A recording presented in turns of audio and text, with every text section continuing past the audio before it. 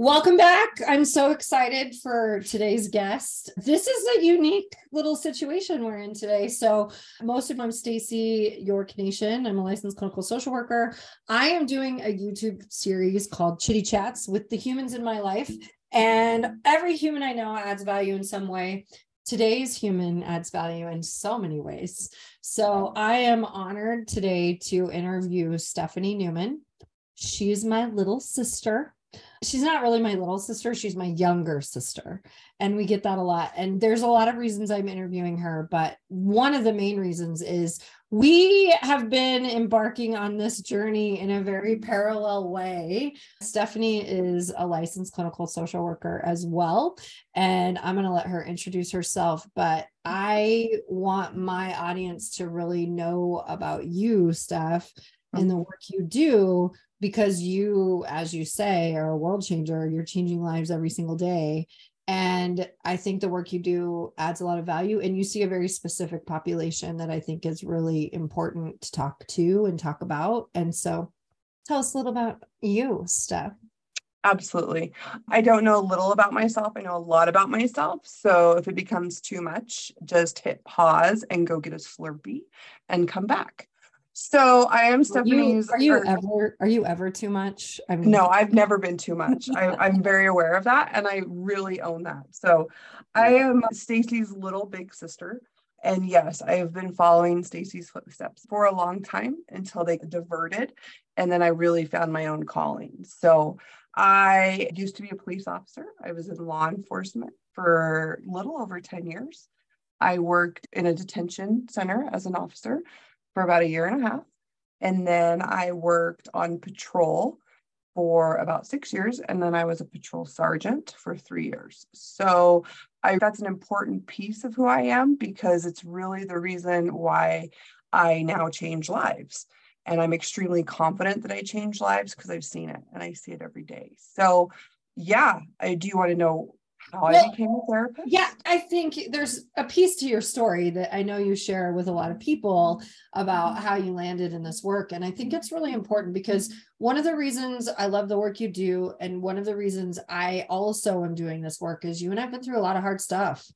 And there are components of our journey that really define who we are and how we landed where we landed. And I think that people have a lot of mental health stigma, and they think that therapists have their shit together. And you and I both know crazy. The best therapists are the therapists who keep seeing their therapists, right? Yes, They're the ones who keep doing their work. And I just think that's so important. So feel free to share all the things. It's hard. It's hard to interview your sister because I could blow this up. I could say so much. Right. So I would say when I started doing patrol, I was doing patrol in Cheyenne, Wyoming. So it's the capital of Wyoming. It's a large city, came from small town. So it was a pretty big city for me. I was doing patrol work and I was about 8 weeks in.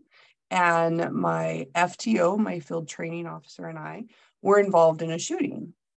And I can remember, there's parts of this that are important for later in my story, but I can remember I was driving us back to the department because after you're in a shooting, you shouldn't really do much. And I called my husband, who at the time was a welder, and he was welding one of the top dorms of the college. He was like so high in the air. I was like, hey, babe, I was just involved in a shooting, so I'll see you for dinner. Talk to you later. Bye. Fast forward 20 years, that's not the way to handle that. Just so you know, we're gonna talk a little bit about that. But so we went to the department and the chief said, Stephanie, you're gonna go see a therapist. It's like, no, I'm not. I signed up to be a cop. I don't need therapy. Are you kidding me? Hippy bullshit. We do not need that. So granted, I was 24 and I actually knew more than anybody. And I'm very well aware of that. The chief was like, you know what? You've been on for 8 weeks. You're going to go see a therapist. So I was introduced to therapy very early in my career. So it became normal for me. I did a lot of work. I did primarily EMDR, which changed my life, emotional desensitization and regulation, or eye movement desensitization and regulation. And so fast forward from there 2 years. And I had just finished crisis negotiation unit training, 40-hour training with the FBI. I was on duty and they had a situation that they needed a negotiator. So they called me, and I was a sergeant at the time. Or no, I wasn't. I was just still in patrol.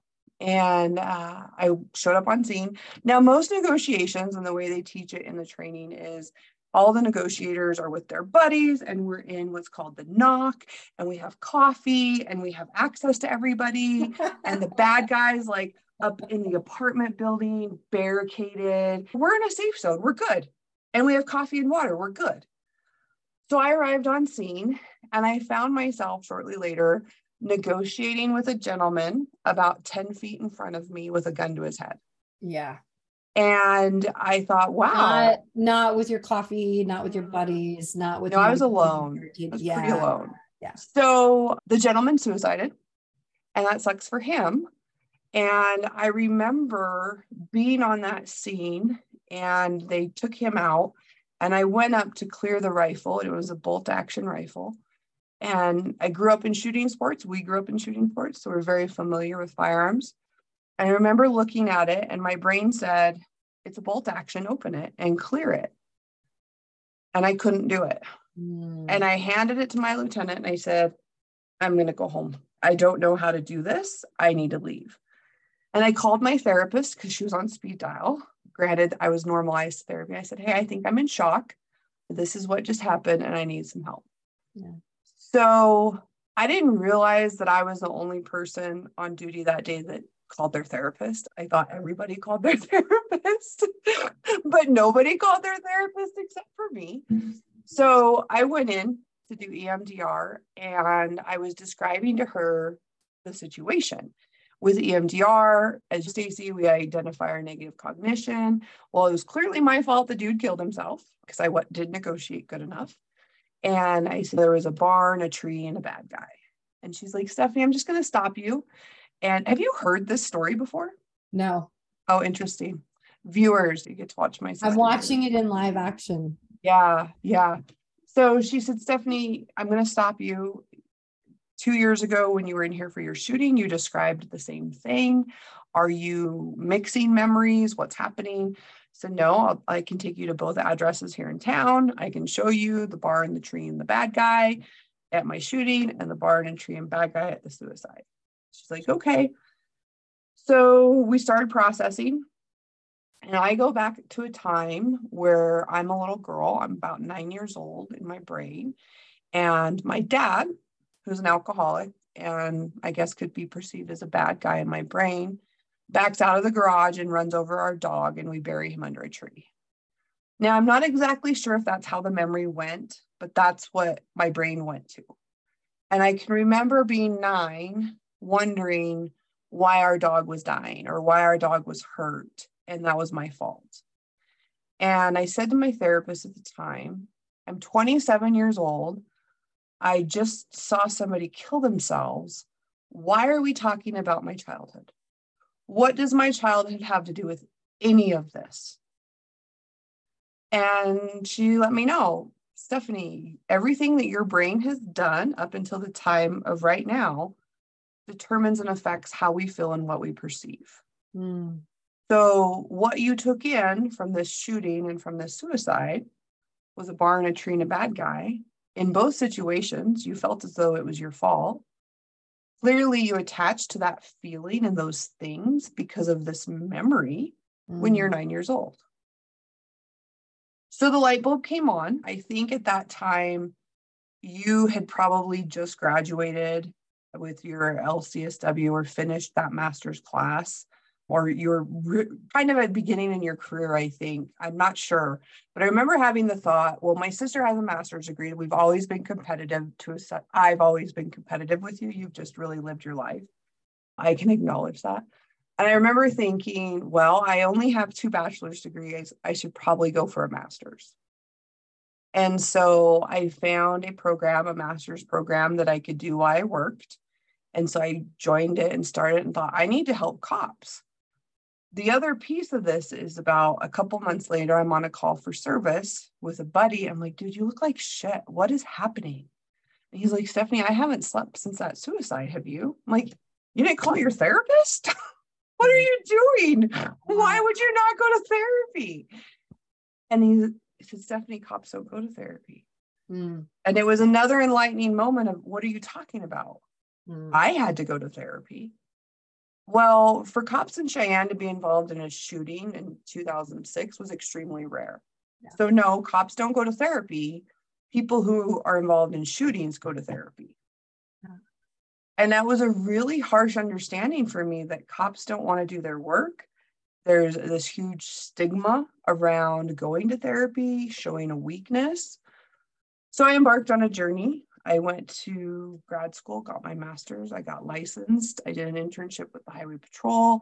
I did my 3 years as a sergeant, eventually left the department and opened up my own practice here in Cheyenne to try to change lives of cops. Well, cops are assholes and don't want to do therapy. So I didn't have very many clients. So I had to open it up to all first responders, the general public. And I realized that I have a niche for sitting with the hard stuff. Yeah. So there's a few things in your story that I just want to talk to you about. This is a very unique experience that I'm having right here, right now. One is that I typically have a picture in my office. I will send you a picture. You've probably never actually seen it. And it's not in this office because I just closed my physical practice, of a little girl and her dog. And I bought it because my first EMDR experience was processing that same memory of when our dog died. And I think I'm going to get a little teary as I talk about this, because I think that it is the power of memory and our emotional components that really draws me to EMDR. You do brain spotting. We'll talk about that in a minute. But the fact that everything is so linked inside of us, and I'm sitting here with my little sister and I'm listening to parts of your story, I know, of course, but listening to the story about our dog dying and how that showed up in your EMDR. And I've had a picture in my office, and I bought the picture because it showed up in my EMDR. And you and I have never talked about that ever. And I'm sitting here and I'm like, holy buckets, right? Like, how our memories are tied together in our life story is so critical to healing. Very much so. Critical to healing. So I want to say that piece. The second piece is, you said something that was really important. You said cops don't want to do their work.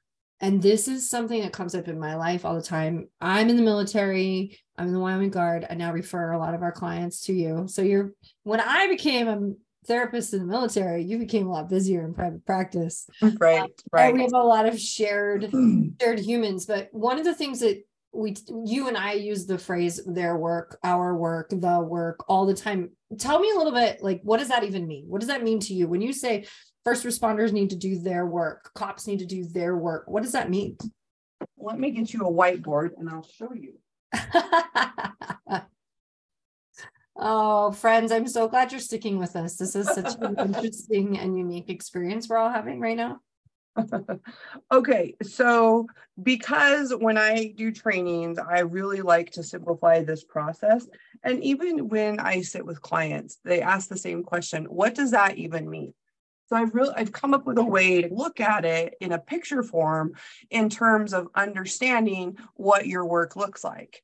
And so if you think about our frontal lobe, okay, and I'm an expert drawer, and inside of our frontal lobe is where we attach all of our thoughts or the things that have happened to us that we don't really get time to have an emotional process. It's the things that get stuck in your brain.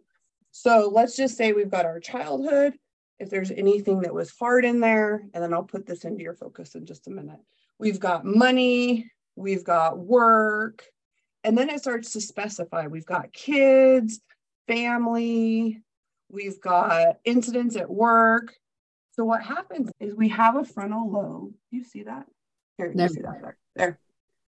Ooh. Okay, we might have to unblur for a second. So we have a frontal lobe.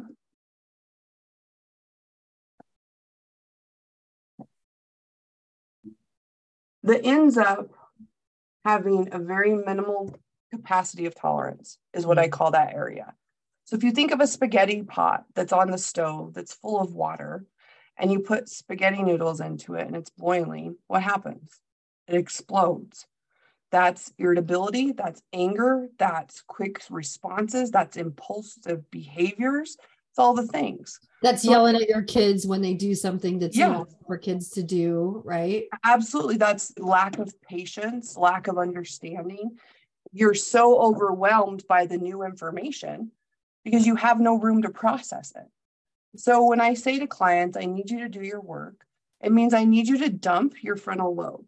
So I need this line to actually come down here and be aligned. So you can get new information and you can actually focus and you can be present and you can not be reactive and you can take a breath.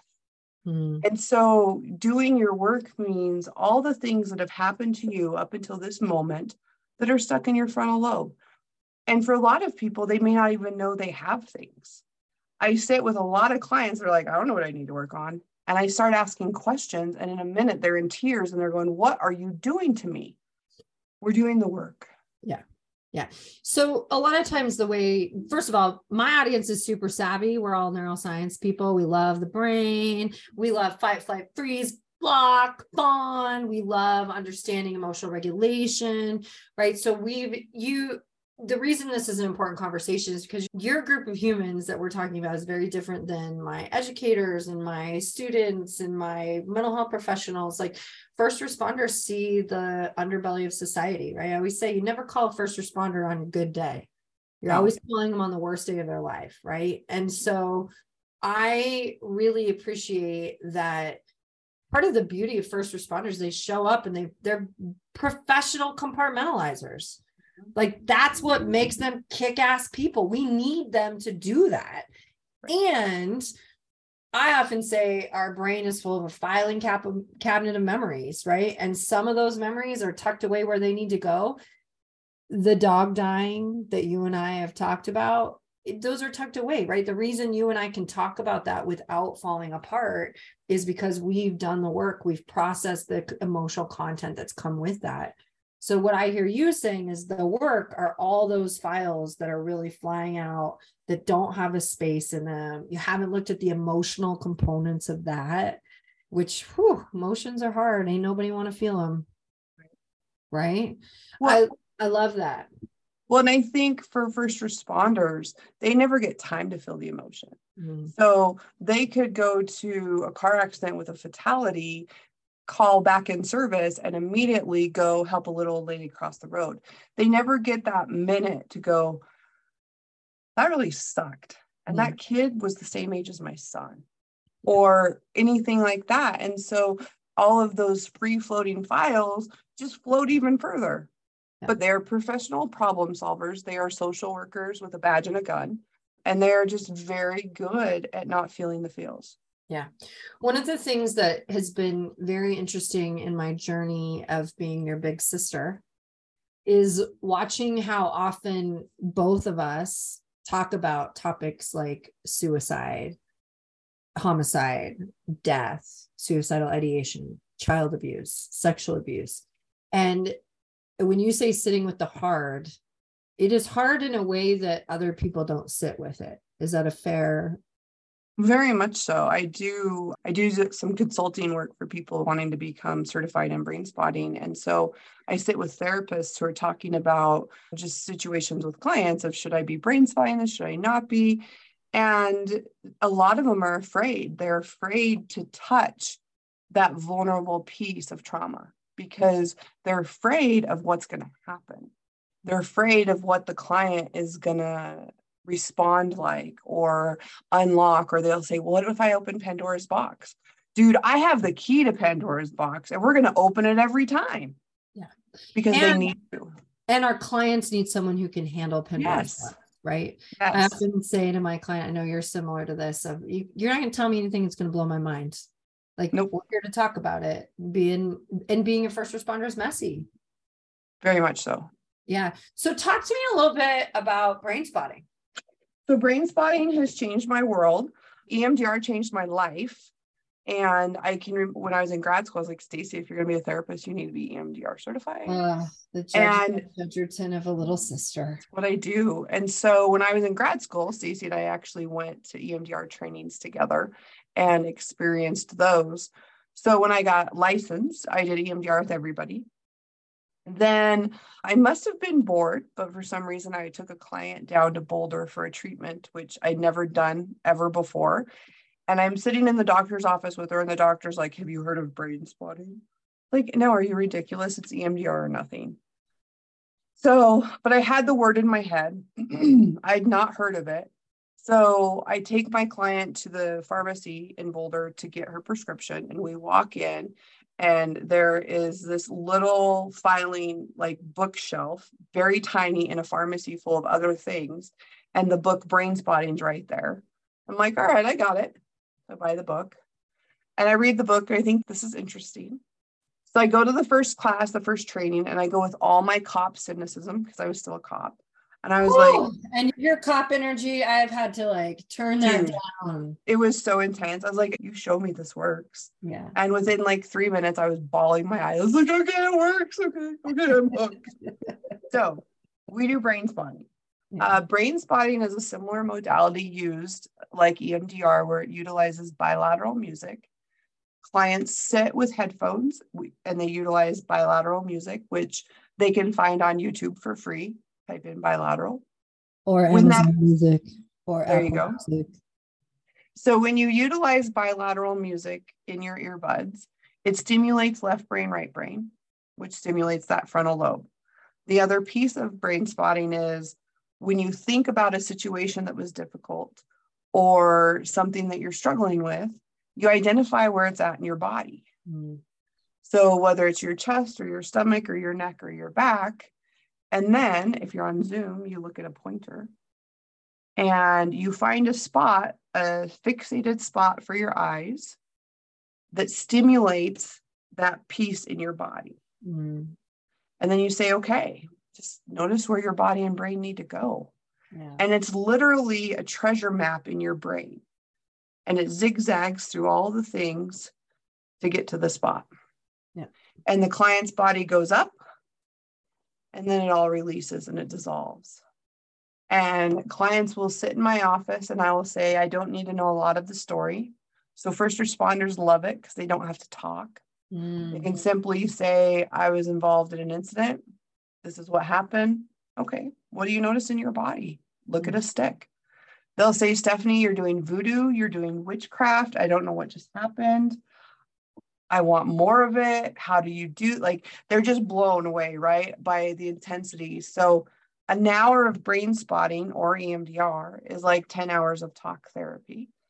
It's effective, it's efficient, it's to the point, and it goes literally from point A to point B through all the things in your brain that I, as a therapist, don't know to go to because it doesn't make sense to this topic, but your brain says it's all connected.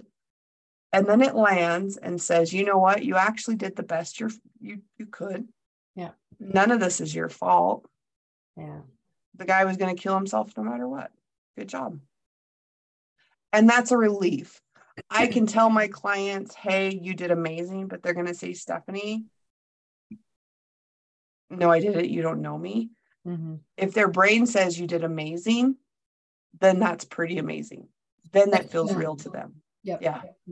I love that. And there's a few things about that I want to say. First of all, if people want to find brain spotting, they can Google it, they can look at it. There's clinicians all over that do brain spotting. Is that right? Okay. Yep. And your practice is available and you're full and you have a waiting list and you have other people that have a waiting list and you kick ass. But brain spotting is huge. The second thing is you're touching on things that I think are really important. So much of our memory is just undigested. It's unprocessed. And I often tell people, if you just keep pushing it down, it's going to flare up in some way. And when you say, like, you get from point A to point B and there's all this zigzaggy stuff, the zigzaggy stuff is messy and painful, but it's also easy to get through. Is that a fair thing to say? Totally fair. And clients will say, I'm scared, I don't want to do it. And I'll say, okay, cool. Like, you've been carrying this around for the last 20 years, just keep carrying it for another week. Or We can acknowledge it for 40 minutes, 10 minutes, 2 minutes, and we can be done with it. Yeah. And when I put it in that perspective, a lot of them will say, okay, let's do it.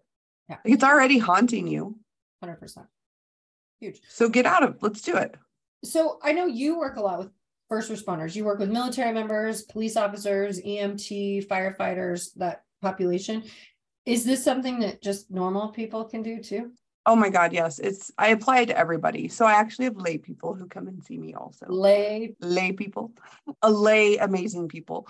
And I brain spot everything. The people close to me in my world get sick of me saying you should brain spot that. I had a gentleman today that was like, you know what, Steph? I haven't been working on my car and that's crummy. Okay, let's brain spot it. Let's brain spot the crumminess. And he left with motivated, ready to go. It's brain spotting is anybody who's alive should brain spot because we all have our stuff. Whether our stuff is big or small, we all have it. And it's those thinkings and those thought processes that really stop us from moving forward. I love this. Brain spotting is like your religion. It is. It is. So much. Okay. So how can people find you? Like, in addition to being a kick-ass therapist and a person who meets one-on-one with humans, what else do you provide? What else do you bring into this world? And how do people find you? So I have a website. It's called leavetraumabehind.com. Why wouldn't it be? And I do various types of trainings. I do a 2-day brain spotting first responders and military course. I'm actually doing that this weekend, which is, you're not airing this till later, so that doesn't matter. But then one is coming up in October 27th and 28th. I do 1-hour briefing trainings to fill HR credits or anything that companies or departments need in terms of what is the brain of a first responder or a healthcare provider. So I've had a lot of businesses and agencies and entities reach out, especially in the healthcare world. Yep. Why does our brain not function? Why do we have all these behaviors? What's happening? So I do a lot of brain training. I am currently developing a protocol for brain spot your weight off. And so it's a weight loss protocol. And so if you think about it in terms of, for people to be healthy, they need to eat right and they need to exercise. The third component of that is they need to think about eating right and exercising. And so that's where the brain spotting, the weight off comes in, of really allowing your brain to let go of all the barriers that keep you from having the healthy body that you want. And so that training, it should be coming out in the fall. I have 3 people who are doing case studies with me that are letting me video their journey. And I'm really excited about that. So you can look for that. I also do mental health first aid trainings. And so I'm a certified trainer in that. And that is like the CPR for people. It's going across the nation right now. And it's the Mental Health Council that is putting those on. So if anybody needs mental health for first aid trainings done, I'm your person for that. Love it. So yeah. Very cool. So I have one last question. As you're unfolding your story, you're talking about sitting in the ick with people, you're talking about the hard, all the things you do, how do you enjoy your life? Like, isn't it just fucking heavy? No, it's not. I only work 3 days a week because I need Wednesday to take off because that's my middle of the week Saturday. And then I power through Thursday and then I have a 3-day weekend. So I have very much done brain spotting a lot on my own to get through that, to realize if I don't take care of me, I can't take care of my people. Yeah. And so I do a lot of self-care. I have 2 dogs in the room with me, as do you, which is interesting. So I bring my dogs to work. They love my clients. My clients love them. I spend a lot of time outside. I love being outside and just getting recharged. And I turn my phone off. Yeah. I just think that's really important for people to know that the work you do in your office also applies to you. And we talk all the time about modeling. I say you should never see a therapist who doesn't have their own therapist, who's not doing their own work. Those pieces are so important. So I'm really thankful we got to have this talk today for so many reasons. Any words of wisdom you want to leave with these humans? No, I think whoever's watching this, if you're struggling, find a brain spot therapist.